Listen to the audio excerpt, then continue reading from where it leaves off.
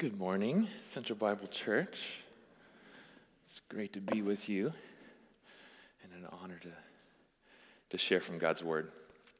So my name is Ashua. I serve as the missionary in residence at Central Bible Church here. That means that I serve on staff, but my work is outside of the church walls, working with the refugee and immigrant community.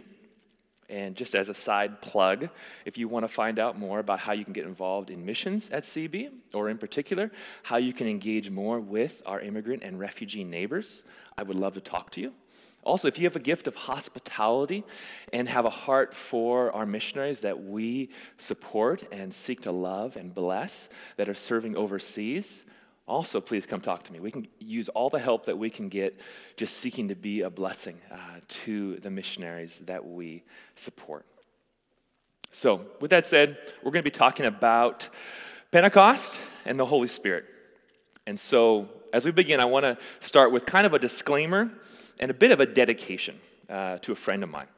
So, some of you may know a man named Dan Grabiel. Perhaps if you've been around Multnomah for a while, or if just the whole mutual friend Facebook thing, you may have seen posts about his memorial, that he died rather tragically and unexpectedly just a couple weeks ago. And he had a memorial service last Saturday, and so that's where I was. And it really was both a powerful and an encouraging time to just remember this quote that really, I think, exemplifies his life. It's just the idea that there's only one life to live, 'twill soon be past, and only what's done for Christ will last. If you didn't know him, he was he was a youth pastor, actually a junior high youth pastor.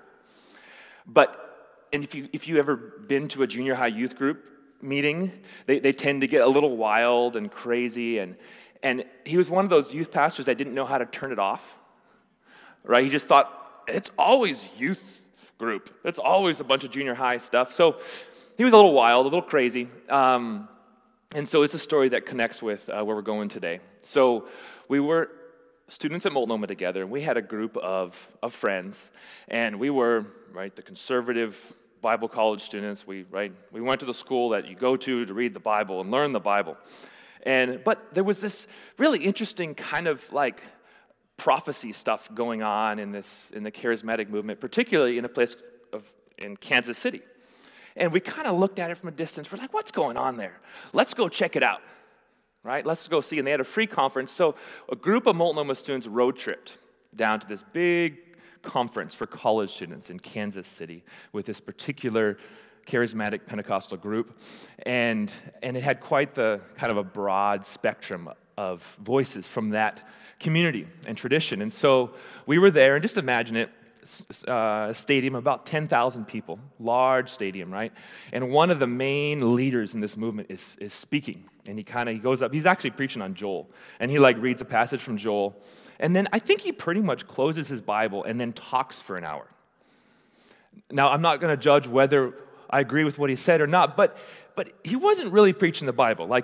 He had some thoughts and beliefs and convictions, and he was sharing them based on his own authority and his own experience. And so my wonderful friend, Dan Grabiel, if you knew him, he had a voice, right? He didn't have an indoor voice. It was only an outdoor voice. And he would have this thing. He would push this button on his neck, and it's like, oh, I'm supposed to turn off the subwoofer. He just had this crazy booming voice, and was a close talker. And I'm an introvert, and I live with this guy in a small house. It was difficult, but I loved him. And so anyway, he had a loud voice. And in the middle of this man's sermon, right, in this stadium of 10,000 people, he stands up, and at the top of his lungs, he yells out, "Preach the Bible!" And we're all like, we don't know this guy. Nope, he's not with us, right? And the idea is that this guy really wasn't preaching the Bible. He was preaching some ideas that he had, but he wasn't preaching the Bible. And so that's just a little story. Now, and the last connecting point, that is the disclaimer for this message, is we had kind of at the end of our Multnomah graduation, we did, I think it was like an affirmation kind of encouragement circle. where we were just encouraging each other and praying for each other. And he said this like benediction to me, right? A blessing. I'm not sure if it was imprecatory, more of a curse or not. But he says to me, he says, may all your charismatic friends think you're too conservative. And may all your conservative friends think you're too charismatic. I'm like, thanks, Dan. Appreciate that. So I think that will be the case this morning. It might just be a prophecy that gets fulfilled. We'll see. Okay, so that's a disclaimer. So here we go. We're going to get going in this text. I want to start with an important principle of biblical interpretation. And it's basically this. We don't truly know what a scripture means until we actually know how to apply it to our lives. Okay, you don't really know what it means until you actually know how to apply it. Another way to say that is, interpretation apart from application is just pontification. Okay? Interpretation without application is just pontification. And we like pontificating, right, about our ideas. But how do we actually apply it to our lives? And that, with Acts in mind, is actually kind of difficult, isn't it? Right? So this is a historical account of the early church, right? This narrative of how the Holy Spirit filled the church and these missionary accounts. How do we approach the book of Acts? How do we apply it to our lives? But then how do we also not get bogged down with that question and that debate so that we never actually get around to applying it? Right? There's two different errors, right? You run too quick to application. Woohoo, let's just be like Paul and Peter. Or you stand back and say, there's a whole lot of debate about that, so I'll just stand on the sidelines and avoid it all. Right? How do we avoid both those errors? So my first answer is, let's pray for help. Okay? So let's pray as we get going. Oh, Lord Jesus, we do need your help. And we've sung this morning already a desire for your Holy Spirit to be present and active in our lives, to fill us in new ways. And we do ask for that, and I ask your help as I speak. Would you help me be faithful to your word? Would you help us to dig deeply, to ask hard questions, and then really seek to apply and seek to be transformed by your word? And we pray in Jesus' name, amen. So you're going to need your Bibles this morning because we're going to spend a lot of time in the text. And I want you to see and test what I'm saying, okay?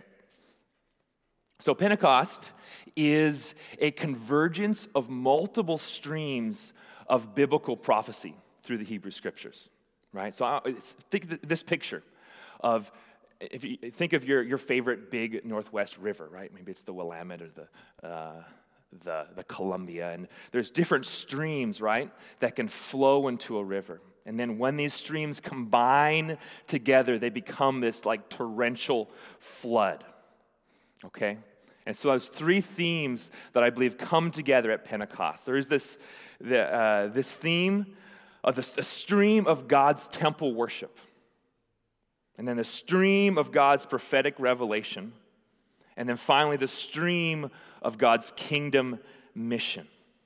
And these weave and flow throughout the Hebrew Scriptures, and they come together in the person of Jesus. Another way you can look at it is the prophet, the priest, the king, right? The stream of prophetic revelation, the stream of the temple worship of the priesthood, and the stream of this kingdom of God as king that he will establish. They all come together in the person and work of Jesus. Right? I want you to see this first before we get into our actual text. Look at Acts 2, 32 and 33. This continues on Peter's message. He says this. He says, "This Jesus God raised up, and of that we all are witnesses, being therefore exalted at the right hand of God, and having received from the Father the promise of the Holy Spirit, he has poured out this you yourselves are seeing and hearing." So here's the picture. All these streams are coming together in the person of Jesus, and then he pours out that torrential flood on his people. Okay, it's centered on Jesus, it honors Jesus, and it pours out from him, and they all converge. And I want us to walk through particularly the two themes of God's temple worship and this prophetic revelation. And you imagine that, that image of the three chord strand. I believe they interweave around that third theme of God's kingdom mission, as the temple worship accomplishes the mission of God's glory being displayed. And as this prophetic revelation of the will of God weaves together this theme of the nations hearing God's word and God's word going to the nations. So here's the first stream, the stream of God's temple worship. Okay, let's look at Acts 2:17. We'll start there. And in the last days it shall be, God declares, that I will pour out my Spirit on all flesh. Now, there's something interesting going on there. I want you to hold your finger there. So, right, you can see in the little letter in like a little superscript in your footnote. It should tell you this is where this is getting quoted from, right? So you can look down and it says Joel 2:28 to 32. Now, keep your finger in Acts. I want you to turn to Joel. All right, so it's the second of the minor prophets. Right, you got Daniel, Hosea, Joel. Okay, we're going to go to 2:28. 2:28 says this, and it shall come to pass afterward that I will pour out my Spirit on all flesh. It shall come to pass afterwards. Go back to Acts 2. And in the last days it shall be, God declares, I will pour out my Spirit on all flesh. Do you see the difference? Joel says it shall come to pass. Peter says, and in the last days it shall be. Now, if you study the use of the Old Testament and the New Testament, it's really exciting and surprising, right? There's interesting things that happen. So what is he doing? Is he misquoting it? Is he changing it for his own purposes? No, actually, the theme of the temple, Peter wants to make it absolutely, explicitly clear what God is doing here. And so there's a hidden quote within the Joel quote. Okay, so right, we're reading our New Testament. It's in the Greek language. Often, right, those New Testament believers and the Jews there, they sometimes read the Hebrew Old Testament, but often they read a translation of the Hebrew Old Testament called the Septuagint. It was a Greek translation. And if you do a little word search, actually a full grammar search of the exact words, Greek words used in Acts 2:17, and said, where else does that appear in the whole Greek Old Testament? You know what you find? He's not throwing this out of nowhere and just kind of pulling it out. He's actually making an exact quote of another prophecy. And so if you knew your Bible well and you read that, you'd say, wow, he's bringing Joel together with Isaiah chapter 2. So turn there. Look back, right? Isaiah chapter 2. And your English translation may or may not give the exact same wording that you see in Acts chapter 2, but in the original, it's the exact same words and same word order. And this is that prophecy in Isaiah chapter 2. It shall come to pass in the latter days, there it is, that the mountain of the house of the Lord shall be established as the highest of the mountains, and shall be lifted up above the hills, and all the nations shall flow to it. And you see that in Pentecost, right? You see that in Acts 1:8, where he says, you will be my witnesses, the gospel will go out to all the nations. And then you see all the Jewish diaspora peoples from, last week we saw the map up here, that they came from all the corners of that known world. They were that picture of the nations coming in, right? Right, shall come to pass, the mountain of the house of the Lord shall be established as the highest mountain, shall be lifted up above the hills. All the nations shall flow to it, and many people shall come and say, come, let us go up to the mountain of the Lord, to the house of the God of Jacob, that he may teach us his ways, that we may walk in his paths. For out of Zion shall go the law, or the teaching, and the word of the Lord from Jerusalem. You see that? And so he overlaps this picture of the house of God, the very temple of God being lifted up, and all the nations streaming to it. Now, there's so much that could be said about this theme of the temple, of God's presence. But just a little hint. It goes back to the garden, right? So in the garden, God established that he loves to dwell with his people. He creates a beautiful sanctuary, right? A temple, a place of worship where God's people could dwell with him in peace. Hebrew uses the word shalom. And you see there's wholeness in relationship with God, with other people. The man and woman had harmony together. They were naked. There was no shame. You see that there's wholeness in relationship with themselves, right? There's no guilt. There's no shame. There's no sickness. There's no death. And there's wholeness in relationship with creation. Right? He says, this is the garden. Out there is the wilderness. Go out, be fruitful, multiply, and cultivate.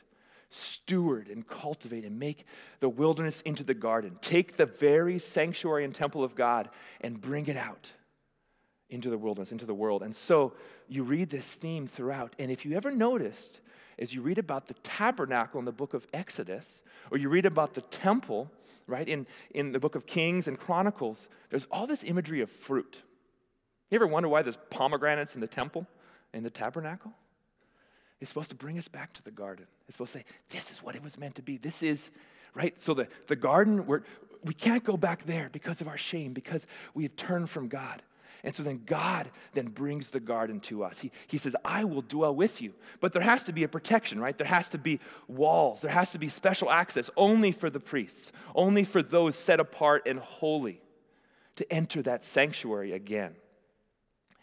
And something happens. We see it in Pentecost, and we see it a couple other times. So turn with me to Exodus, okay? This is the dedication of that tabernacle, of that place where God says, I'm going to dwell. It's the very end of the book of Exodus, okay? Chapter 40, and that last page in the book of Exodus. Verse 34 says this. Then the cloud covered the tent of meeting, and the glory of the Lord filled the tabernacle. And Moses was not able to enter the tent of meeting because the cloud settled on it, and the glory of the Lord filled the tabernacle. There's a glory, there's a cloud settling in the tabernacle. Now turn forward to 1 Kings, okay?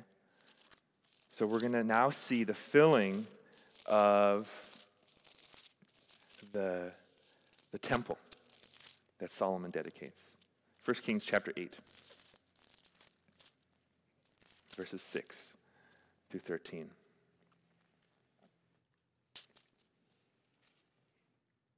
Then the priests brought the ark of the covenant of the Lord to its place in the inner sanctuary of the house, in the most holy place, underneath the wings of the cherubim. For the cherubim spread out their wings over the place of the ark, so that the cherubim overshadowed the ark and its poles. Skip ahead to verse 10. And when the priests came out of the holy place, a cloud filled the house of the Lord, so that the priests could not stand to minister because of the cloud, for the glory of the Lord filled the house of the Lord. And then one more, turn to 2 Chronicles 7:1. And then you're going to see even more clearly the connection to Pentecost. 2 Chronicles 7:1. As soon as Solomon finished his prayer, fire came down from heaven and consumed the burnt offering and the sacrifices. And the glory of the Lord filled the temple. And the priests could not enter the house of the Lord, because the glory of the Lord filled the Lord's house. When all the people of Israel saw the fire come down and the glory of the Lord on the temple, they bowed down with their faces to the ground on the pavement and worshiped and gave thanks to the Lord, saying, "For he is good, for his steadfast love endures forever." Do you see it? So in Pentecost, right, it says that there was a sound of a rushing wind.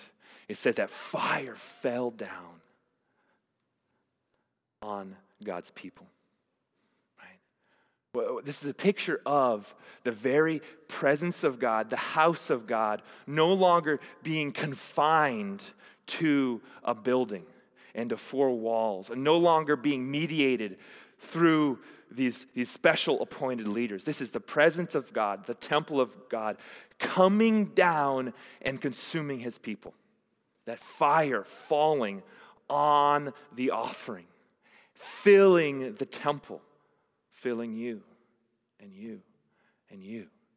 That's the temple of God come then to dwell with his people. I find it amazing. It says that Moses couldn't enter, that the priests couldn't enter. It doesn't mention that in Pentecost, right? No, God's people were there, basking in his presence. We can enter into it. And so this stream of God's temple comes together at Pentecost, is fulfilled. And you know, in Mark 11, right, Jesus cleans out the temple, and he says, right, quoting the Old Testament scripture, "My house shall be called a house of prayer for all nations." That temple was never meant to be set aside just for the people of Israel, but rather a house of prayer for all nations. And we see that in Acts, that the walls are just blown apart and broken down, so the nations can then stream into that house. So that question of application, right? What does that mean? It means is that absolutely central to our identity as believers, as New Testament, New Covenant believers, is that worship defines our identity, right? You may have heard said that worship is the fuel and goal of missions, right? That we are a worshiping people. Worship guides and motivates us, this delightful obedience in who Jesus is. And that work of salvation that God has accomplished, that goes back to that picture of the garden, that it's holistic, right? The idea of calling on the name of the Lord is not just a spiritual theological transaction, but that now we are the priests ministering this new covenant, that we actually get to cultivate the wilderness and bring the very presence of God into our workplaces, into our schools, into our families and homes, and minister that worship and call others into sharing that worship. That's the first stream, God's temple worship that's being fulfilled here at Pentecost. Now here's the second one. The second one is God's prophetic revelation. So if you look at Acts 2, right, starting in after verse 14, right, he begins his message, and then verse 17 he starts to quote Joel. But like I said, there's more going on than meets the eye, right? So Peter is quoting Joel. But did you know that Joel was quoting something else? And this, we want to trace back to see that root and that first source of that stream of God's prophetic revelation and his will for that revelation being poured out on his people. So turn with me to Numbers chapter 11.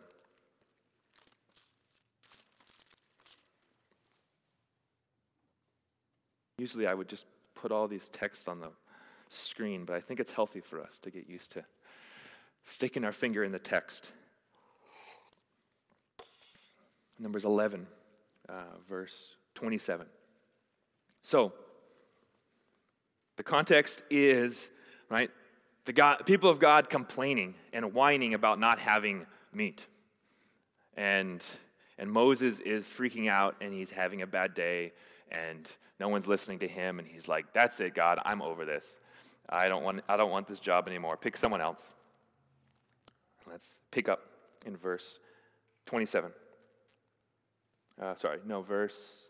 Numbers 11. Let's do 24. So Moses went out and told the people the words of the Lord, and he gathered 70 men of the elders of the people and placed them around the tent. Then the Lord came down in the cloud and spoke to him, and took some of the Spirit that was on him and put it on the 70 elders. And as soon as the Spirit rested on them, they prophesied, but they did not continue doing it. Now 2 men remained in the camp, one named Eldad and the other named Medad, and the Spirit rested on them. They were among those registered, but they had not gone out to the tent. And so they prophesied in the camp. Unauthorized prophecy, right? You were supposed to be at the tent. You're doing it among the people. We see this again and again in that old covenant. The separation. No, this revelation, this special office needs to be separate from the people. And here are these people, these guys prophesying, speaking God's word among the people. And a young man ran and told Moses, Eldad and Medad are prophesying in the camp. And Joshua, the son of Nun, the assistant of Moses from his youth, said, My lord Moses, stop them. But Moses said to him, Are you jealous for my sake? Now listen to his heart and his desire. Would that all the Lord's people were prophets, that the Lord would put his Spirit on them. And Moses and the elders of Israel returned to the camp. Would that all God's people were prophets. Would that God's Spirit would fall on all of them. You hear that? I believe Moses was prophesying. And Joel picks it up. Right? Now let's go back to Acts. Joel picks it up. It says this, And in the last days it shall be, God declares, that I will pour out my Spirit on all flesh. And your sons and your daughters shall prophesy, and your young men shall see visions, and your old men shall dream dreams. Even on my male servants and female servants in those days I will pour out my Spirit, and they shall prophesy. So, this is the fulfillment of the desire that all of God's people would hear and understand God's heart, and then communicate it, and proclaim it, and make it known. Do you want that? Do you want to know that? Do you want to see that? I do. Right? And it's not just that more people will do that, right? It won't just be the 70. It'll be 120, right? It's not just that more will do it, but rather that the prophetic will characterize this whole new age, this whole new covenant, and they will enjoy this prophetic spirit given to communicate God's praises to the nations. And it's not just, right, a theological point to debate, but a vital experience to be pursued, to be known, enjoyed, and cultivated. Right? Interpretation apart from application is just pontification. It's something to be pursued and cultivated and enjoyed. So, a couple things as we get into more of some of the sticking points of these issues. So Jesus, all right, we read that scripture in Acts 2, that the Spirit fell on him and then he then poured it out, right? So he is the prophet, priest, and king, the fulfillment of those 3 offices, and those streams come together on him, and then he pours out those gifts. So he alone is the high priest. We read that in Hebrews, right? He alone has full access into the presence of God that then he grants to us. He alone holds the office of prophet, the big P, prophet. He alone is the very word of God. He alone reveals God's word, and he has appointed that authority then to his apostles who were eyewitnesses to his resurrection, who he gave that task to, right? And then he alone is king. He alone rules with all authority. And so it all comes together in Jesus. He holds that office of prophet, priest, and king. But does that negate the fact that it says here that if you have the Spirit of Jesus, if you have experienced this reality as a part of the new covenant, that you will prophesy? Or that as the Revelation says, right, the Spirit of Jesus is the spirit of prophecy, that you will have this spirit of prophecy. So what's it actually look like? Right?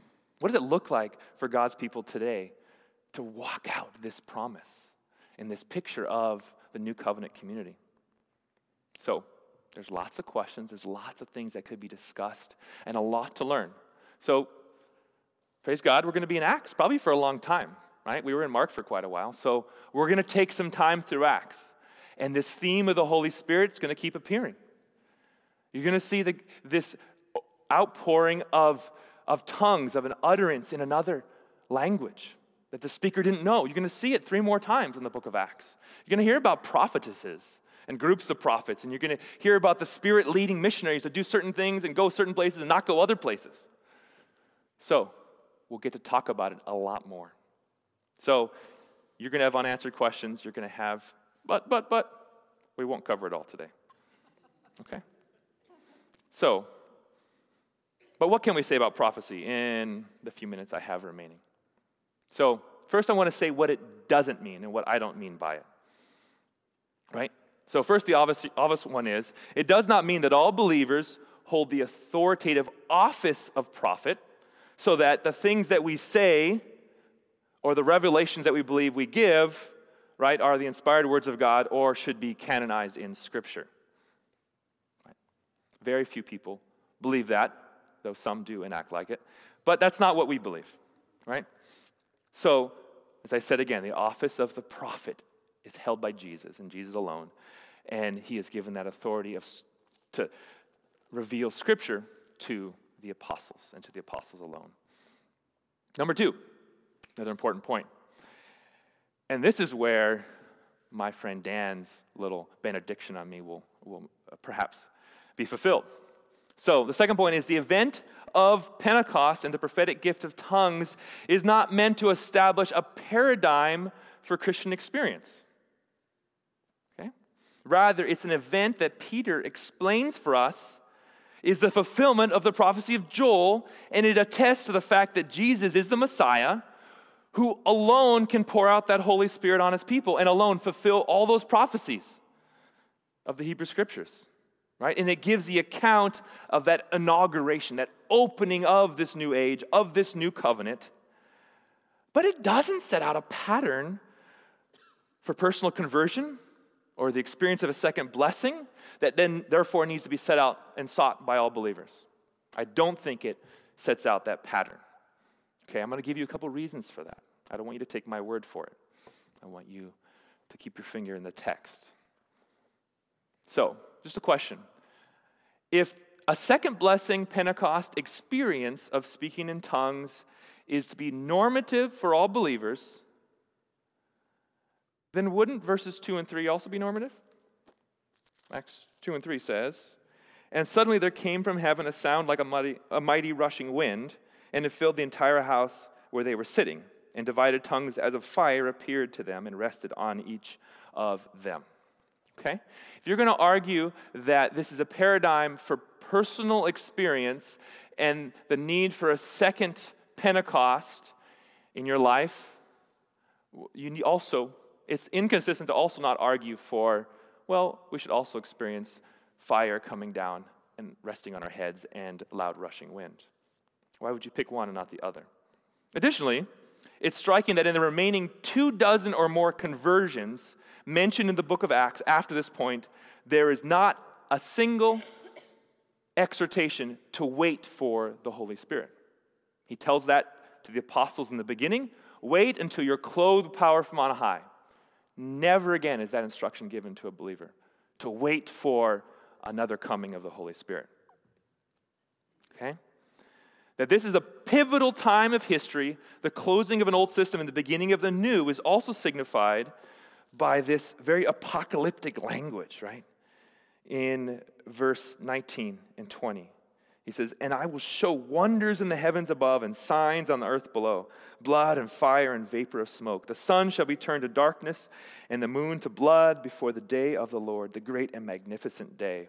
Now, sometimes we try to fit perfect, right, literal, concrete. When is the moon turned to blood? Oh, I know what that is, right? That's a solar eclipse or a lunar eclipse. We saw one of those just a few days ago, right? And you try to place it somewhere. Well, it's apocalyptic language. It's symbolic. So I think what this is speaking to is the turning of the ages, of the destroying and an overturning of an old system and an old temple. and the ushering in of a new temple, right? So in 70 AD, the Jewish temple was destroyed, never to be built again. Or it has not yet been built again. And so I believe this is a prophetic picture symbolizing that, as well as symbolizing a future apocalyptic time. But it just further emphasizes that this is something significant, we might say, like historical, salvific thing that happened once. So in Luke's perspective, I'm arguing, Pentecost is first of all a climactic salvation historical event, not a paradigm for personal experience. So probably most of us, because I know our tradition, are nodding. Amen, amen, right? So, because of this, some will therefore argue that the manifestations of the prophetic are no longer present or valid today, right? They would say they were necessary for the inauguration of this new covenant age, but now that we have a completed canon, right, we have revelation of God's word, we no longer need the prophetic, right? They simply attested to Jesus and the apostles. Jesus and the apostles are no longer here. We don't need the prophetic to attest and validate them anymore. So the argument goes. The problem is, if you keep your finger in the text, that's not what it's saying here in Acts 2. And this is where I want to share a quote from D.A. Carson. D.A. Carson, right, rather conservative Bible teacher and theologian, teaches at Trinity Evangelical Seminary. Never been confused for a Pentecostal in his life, I don't think, though I don't know him personally. But listen to this. He also argues that this is a one-time historical event, but look what he goes on to say. He says, "Nothing I have said should be taken to mean that for Luke, tongue speaking, because it has primarily salvation historical functions, is necessarily forever past. Charismatics have erred in trying to read an individualizing paradigm into material not concerned to provide one. But non-charismatics have often been content to delineate the function of tongues where they appear in Acts." Remember, you just stick it right there. That's where it belongs, and it stays there, right? Without adequate reflection on the fact that for Luke, the Spirit does not simply inaugurate the new age and then disappear. Rather, he characterizes that new age. You see the difference there? It's a very different thing to say, oh, it's happened, it's done, or it begins and it's unleashed. Okay, now let's see what are the reasons for believing that. So he's saying the prophetic gifts are not simply given to confirm and testify to the ministry of Jesus and the apostles, right? They do that. But they also testify to the fact that the new covenant has been inaugurated. It has been begun. In fact, this text argues, and Peter, I believe, shows that the prophetic is actually one of the central aspects that makes the new covenant distinct from the old. So under the old covenant, God dealt primarily with his people, right, through mediators, through appointed and called leaders, the prophets, the priests, and the kings, right? And they were the anointed ones.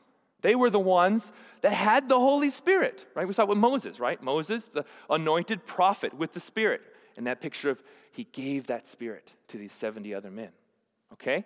There was this separation. There was the mediators, that we couldn't go directly to God. Is that still the case? Do we still live like it's the case? Right? No. Throughout the Hebrew scriptures, you see again and again the prophecies, right? I will put my Spirit in my people. I will write my law on their hearts. I will come and dwell among them. That is the new covenant. That's what it means. We don't have mediators. We don't have big P prophets. It's Jesus. And the experience of receiving God's word, hearing his voice, and living it out and speaking it is now each of our responsibility. We don't have priests to mediate, right? No, we are invited to come into the Holy of Holies because of Jesus. We don't have kings that govern our consciences and tell us what is right and wrong and what our calling is to do in life. And right, we're not some cult where they govern every of our decisions. No, under King Jesus, each of us is responsible for our own life, our own decisions. That central aspect of the new covenant is that we have access to this Holy Spirit and to the prophetic. One last point to drive that in. Look further ahead in Peter's sermon to Acts chapter 2, verse 38 and 39. Lest you still think this promise is not for us. And Peter said to them, repent and be baptized, every one of you, in the name of Jesus Christ for the forgiveness of your sins, and you will receive the gift of the Holy Spirit. For the promise, right, this gift of the Holy Spirit, this promise is for you and for your children and for all who are far off, everyone whom the Lord our God calls to himself. Has he called you to himself? The promise is for you. And I mean, I don't know, like we pick our favorite verses, right? In our tradition, we tend to like verse 21. And it shall come to pass that everyone who calls upon the name of the Lord shall be saved. Right? We want that promise. We believe that promise. Why don't we also believe in the last days it shall be, God declares that I will pour out my spirit on all flesh. Your sons and your daughters shall prophesy. Let's believe both those promises. So, as I mentioned before, right, we don't have time to talk through all of this and to give a comprehensive definition. And even as I look at my notes and the time, I wonder how much is worthwhile sharing today.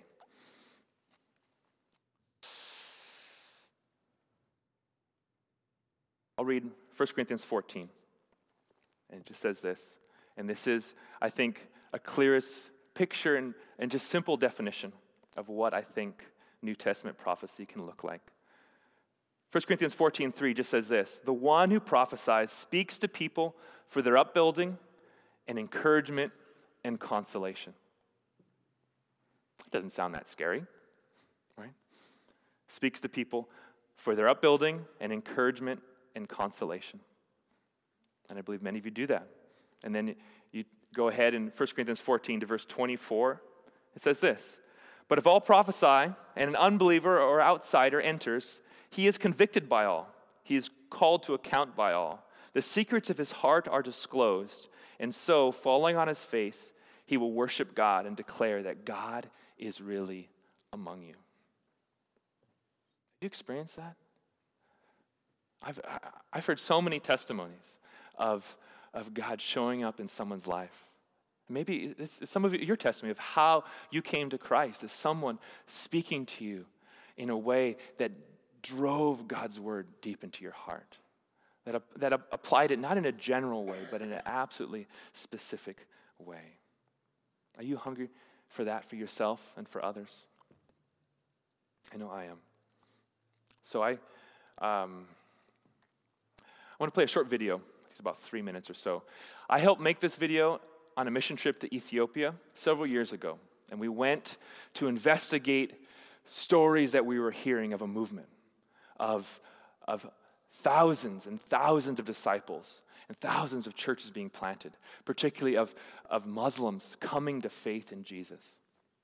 And you've probably, if you've read mission literature, you hear about, there's these visions that Muslim people are having of Jesus, and it's leading them to come to faith in Christ. And so this was actually, gentlemen, I was one of the guys behind the camera filming this story and his testimony. But I want you to notice just a couple things here as we land and clarify what this looks like. And so he has a vision, which is one of the things that the Joel passage says will be a part of this new covenant age. He has a vision. But the vision does not save him.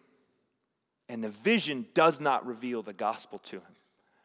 The vision makes him ask the question. The vision drives him to hear the gospel. The gospel comes from the word. Okay? So notice, there is both a prophetic revealing and then a proclamation of the word. And then watch what happens in his life. And notice his smile as you watch this. His face is blurred out because of security, but you can still see his smile. He's got the joy of the Lord. So let's watch this. My name is Muhammad.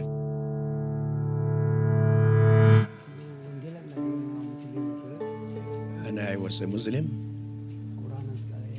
And then I was reading the Quran. I did not know that Jesus is a savior. And then I was praying in the mosque. I saw a vision. Some kind of God bleeding, I saw. No one could answer me or interpret for me. And then I went to the church myself. And they were preaching that Jesus was the savior.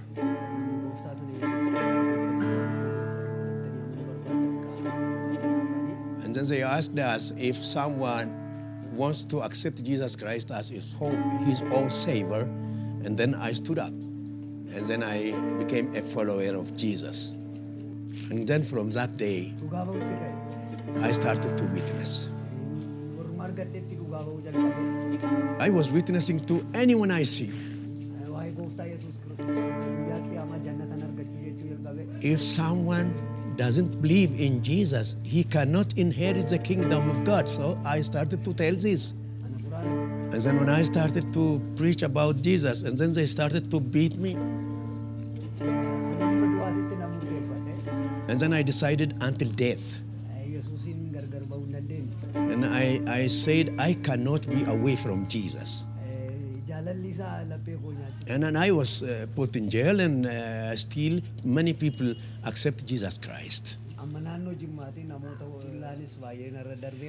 they beat me a lot.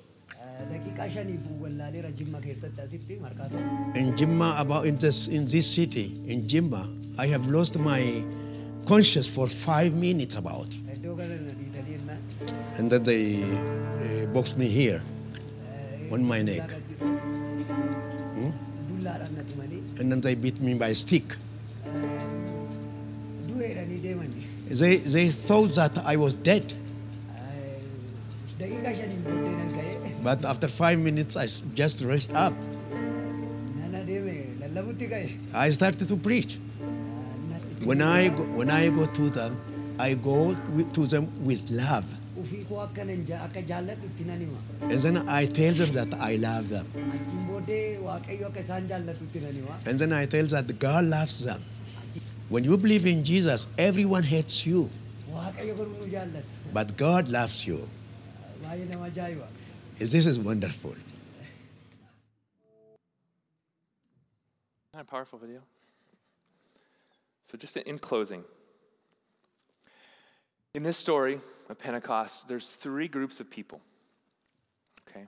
There are those that are in that inner group of Christ followers, where the Holy Spirit falls on them. They were waiting for that Holy Spirit, and it falls on them, and they began speaking in these different languages, proclaiming the praises of God. That's the first group. There's a second group that's standing on the outside listening to these praises and saying, what's going on? This is amazing. But they're inquiring. They want to know, what is this? And then there's a third group that is probably standing a little farther back, right? And they're mocking. These guys, they're drunk. These guys are crazy. This isn't from God.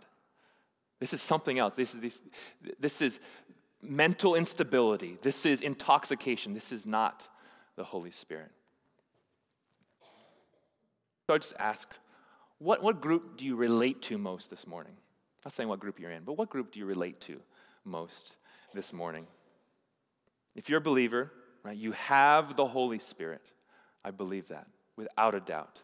And you have, therefore, access to these promises that we've been reading this morning. But you still might feel like you're on the outside looking in saying, I don't understand this. What's going on? Right? Or maybe you were raised in a tradition that you were taught to fear these kind of gifts and even mocked those that practice them. Now, I agree.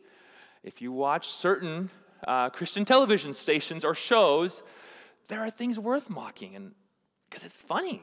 There's some really silly things that go on. We can say that. But so I'm not talking about that. I'm talking about more the kind of mocking or judgment that keeps us from asking God to fulfill these things in our lives. Okay? So wherever we are this morning, and even if you're outside of Christ, even if you're looking and you're like, I'm not sure if I believe in this Jesus, but I might if I experience this kind of power. I'd invite you to talk. There's a little prayer corner in the back. I invite you to seek prayer, to ask God to reveal himself to you. So let's ask God together to move in our hearts, to move us closer to that center place where we're really living out these promises, right? How do you obey a promise? Right? How do we live out the promise? And you will receive power when the Holy Spirit comes on you, and you will be my witnesses. Right? That's that central thesis verse of this book. It's not a command. It's not like me saying to my kids, you will clean your room. Right? I'm not making a prediction. I'm giving a command. Right? That's not what this is. This actually is a promise for us, his people. You will receive power from on high, and you will be my witnesses. So how do we live that out? Well, it's simple, right? You live out a promise by believing it, by embracing it, and by beginning to walk in faith and in light of those promises. So as we pray and the worship team comes up, let's begin to walk in faith and live out our trust in these promises. Lord Jesus, you are that great high priest, that great prophet, and our eternal King. And you have poured out the deluge, the torrent of your Spirit and your presence on your people once and for all. And we don't want to stand on the outside. We don't want to walk in unbelief of these promises that we've read this morning. We want to walk in belief and full conviction of these promises and take little steps of faith, believing them and trusting. So come, Holy Spirit, fill us with your power. Make us your witnesses to the nations. In Jesus' name, amen.